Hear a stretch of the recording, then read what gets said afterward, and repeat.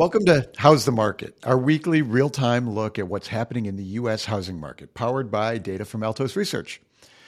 We talk here about the latest data, and if you want to see all the charts, all the inventory, prices, supply and demand that we reference in this show, head over to our YouTube channel, youtube.com/Altos Research, and enjoy the data. Inventory is still growing nationally the week before Thanksgiving. It's very late in the season. Last week, it looked like inventory had peaked for the year, which I announced in this video, and I was wrong, and we had another week with more home sellers than before. This increase in inventory is from slightly more new sellers testing the waters. Sellers have been holding back all year, and maybe now they are finally starting to relent. As you dive deeper into the data, you'll see that while the inventory gains are not isolated to any one market, they are dominated by the Florida markets. And I'll share some local details today in the video. Should we be worried about inventory gains that are this far out of season? Does this mean the long predicted housing market crash is finally upon us? Probably not. The one thing greater inventory probably does mean is more transactions in 2024. And that's a good thing. More sellers means more sales. Inventory is growing less restricted. The number of sales is improving and prices are holding up. So these are cautiously optimistic signals for the housing market in 2024. At Altos Research, we track every home for sale in the country every week. We track all the pricing, all the supply and demand, all the changes in that data, and we make it available to you before you can see it in the traditional channels. This market continues to surprise. So let's follow the data and see what we can learn. I'm Mike Simonson. I'm the founder of Altos. Let's take a look at the latest U.S. housing market data for November 20th, 2023. There are now just under 570,000 single-family homes unsold on the market. That's up 0.5% from last week. It's a few thousand more homes on the market across the country this week than last. It's not a lot, but normally November inventory is declining each week. So this is an unseasonal gain. Inventory is now a fraction more than last year at this time. The number of unsold homes on the market is still 36% fewer than in 2019 before the pandemic. So two ways to read this. One is that sellers are starting to get used to the new normal, and the deep drought of homes for sale is finally starting to turn. That's an optimistic view for 2024. Another way to read this is, for the housing crash crew, the inventory is climbing in November, and that must mean that sellers are panicking. They're trying to get out now. Maybe their Airbnb is bust and they have to unload. Maybe their taxes have adjusted higher and they can't afford the payments. So maybe they're afraid of the economy. If we look at the long-term trend of homes on the market, though, it's obvious our shortage is not over yet. In 2019, there were 877,000 single-family homes on the market compared to just 570,000 now. I've included annotations on the chart so you can compare inventory over the years. It's also notable, the far right end of the chart, how much more slowly the increase of inventory for 2023 is. It's not fast gains. Last year, the inventory gains were much more abrupt, much faster. The mortgage rate shocks last year were much more dramatic than they are this year. This is one of the signals that I use to interpret that increasing inventory isn't a panic scenario. It's more like normalization. Mortgage rates are higher, and that generally leads to more inventory, more selection for buyers. The market is trying to get back to a balance that it saw earlier in the decade. It is worthwhile to look at the parts of the country where inventory is growing. It turns out that it's the Florida markets that are dominating the list of where inventory is growing right now. Sarasota, Miami, Tampa are all leading the country with more new listings this November. The Texas markets have more homes on the market now than last year, but the increase this month is much less abrupt than Florida.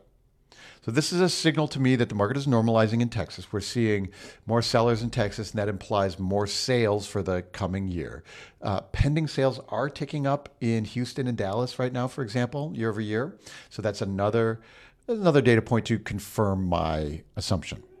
In this table, I have the 50 biggest metros sorted by inventory growth in November.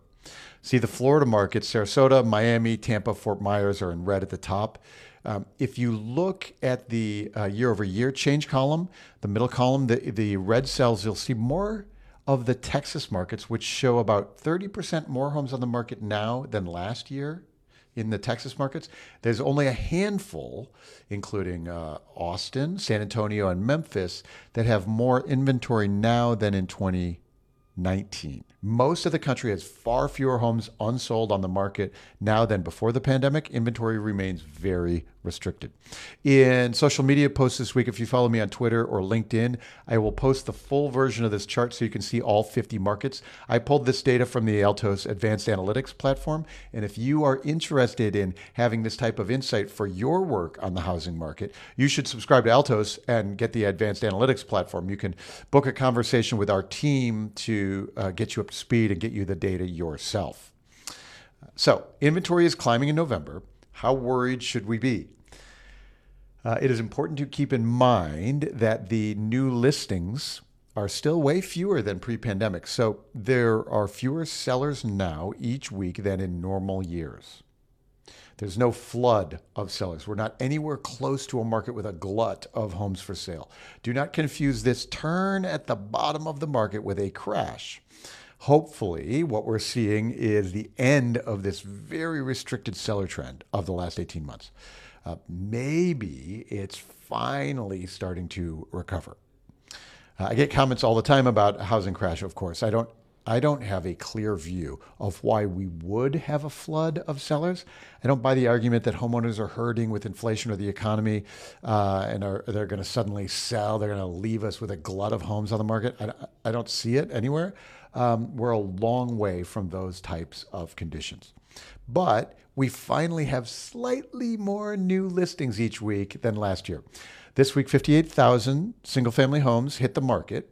Of those, 9,000 went into contract immediately with buyer offers. There were more immediate sales this week than the same week a year ago.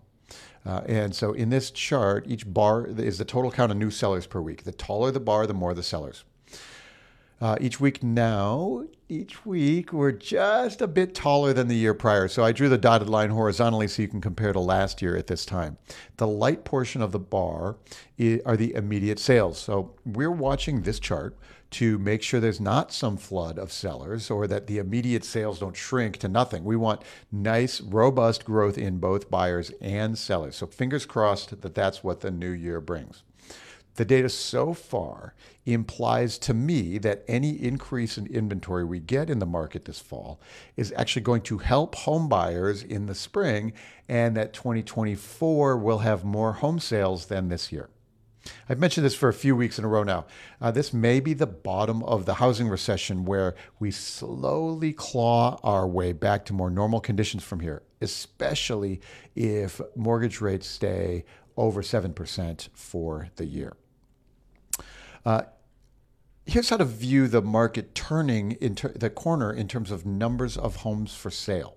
This is a chart of the number of homes with contracts pending each week. There are only 304,000 single-family homes in the pending stage right now. This is still very low. The sales rate has been very low all year long. Demand from home buyers was low, but supply has been constrained from sellers as well. So the sales rate started the year with 30% fewer homes in contract. Now there are only 3% fewer. The dark red line is the curve of sales for this year, the bright red line from last year. You see how they're converging now at the right end of this chart? As we've shown above, there are slightly more sellers this fall, and that implies that we will have slightly more transactions in the coming months. If a house gets listed now, it gets an offer in December or January. That's when it moves from the active listings to the pending set. And then those sales close in Q1. the trajectory of the improving sales rate looks like maybe before the end of the year, we'll start showing year over year home sales gains. Remember, this is the quantity of transactions happening. The 2023 housing market recession has been marked by very few transactions happening. It sure looks to me like we're at the bottom and starting to round the corner. This more sellers means more sales. So let's keep watching. Do these lines cross? Does it happen before the end of the year? Maybe before the end of the year. Home prices, though, are the other factor in a housing recession. The industry cares about the number of transactions. Consumers care about home prices. And even while the number of transactions fell dramatically in the last 18 months, home sales prices have not fallen. The median price of single-family homes in the U.S. is now $428,000. That's a couple percent higher now than in 2023. Higher now in 2023 than where home prices finished 2022, a couple percent higher than last year. The dark red line on this chart is the median list prices. I've annotated the chart so you can compare where the curves were last year at this time, and you can see how we're higher than last year at this time. The median price of the newly listed cohort is $380,000 this week. That's also higher by a few percent than in 2022. That's the bright red line on this chart.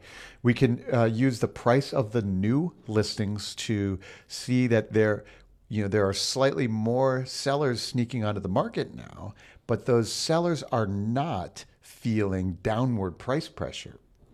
It's wise to use the price of the new listings as an early leading indicator to know where home sales prices in the future will land. In aggregate, sellers and the listing agents know exactly where to price their home.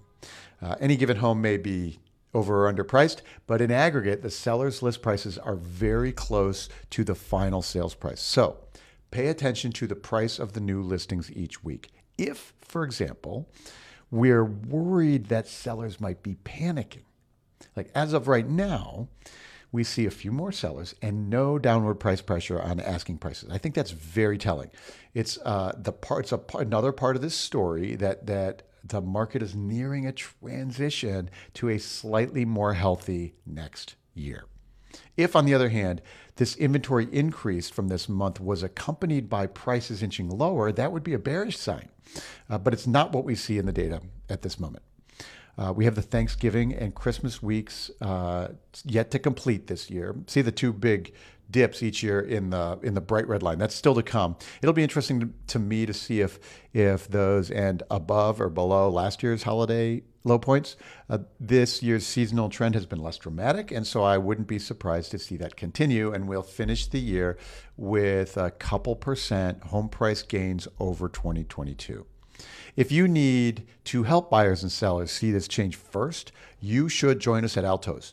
People need help understanding this fast-changing market, and they need to hear it from you. Go to altosresearch.com and book a free consult with our team. We will help you to know how to talk about the data with your clients and prospects today. There's a link in the description below to join us. Click that and let's get started. Happy Thanksgiving, everyone. Appreciate you very much. Back next week.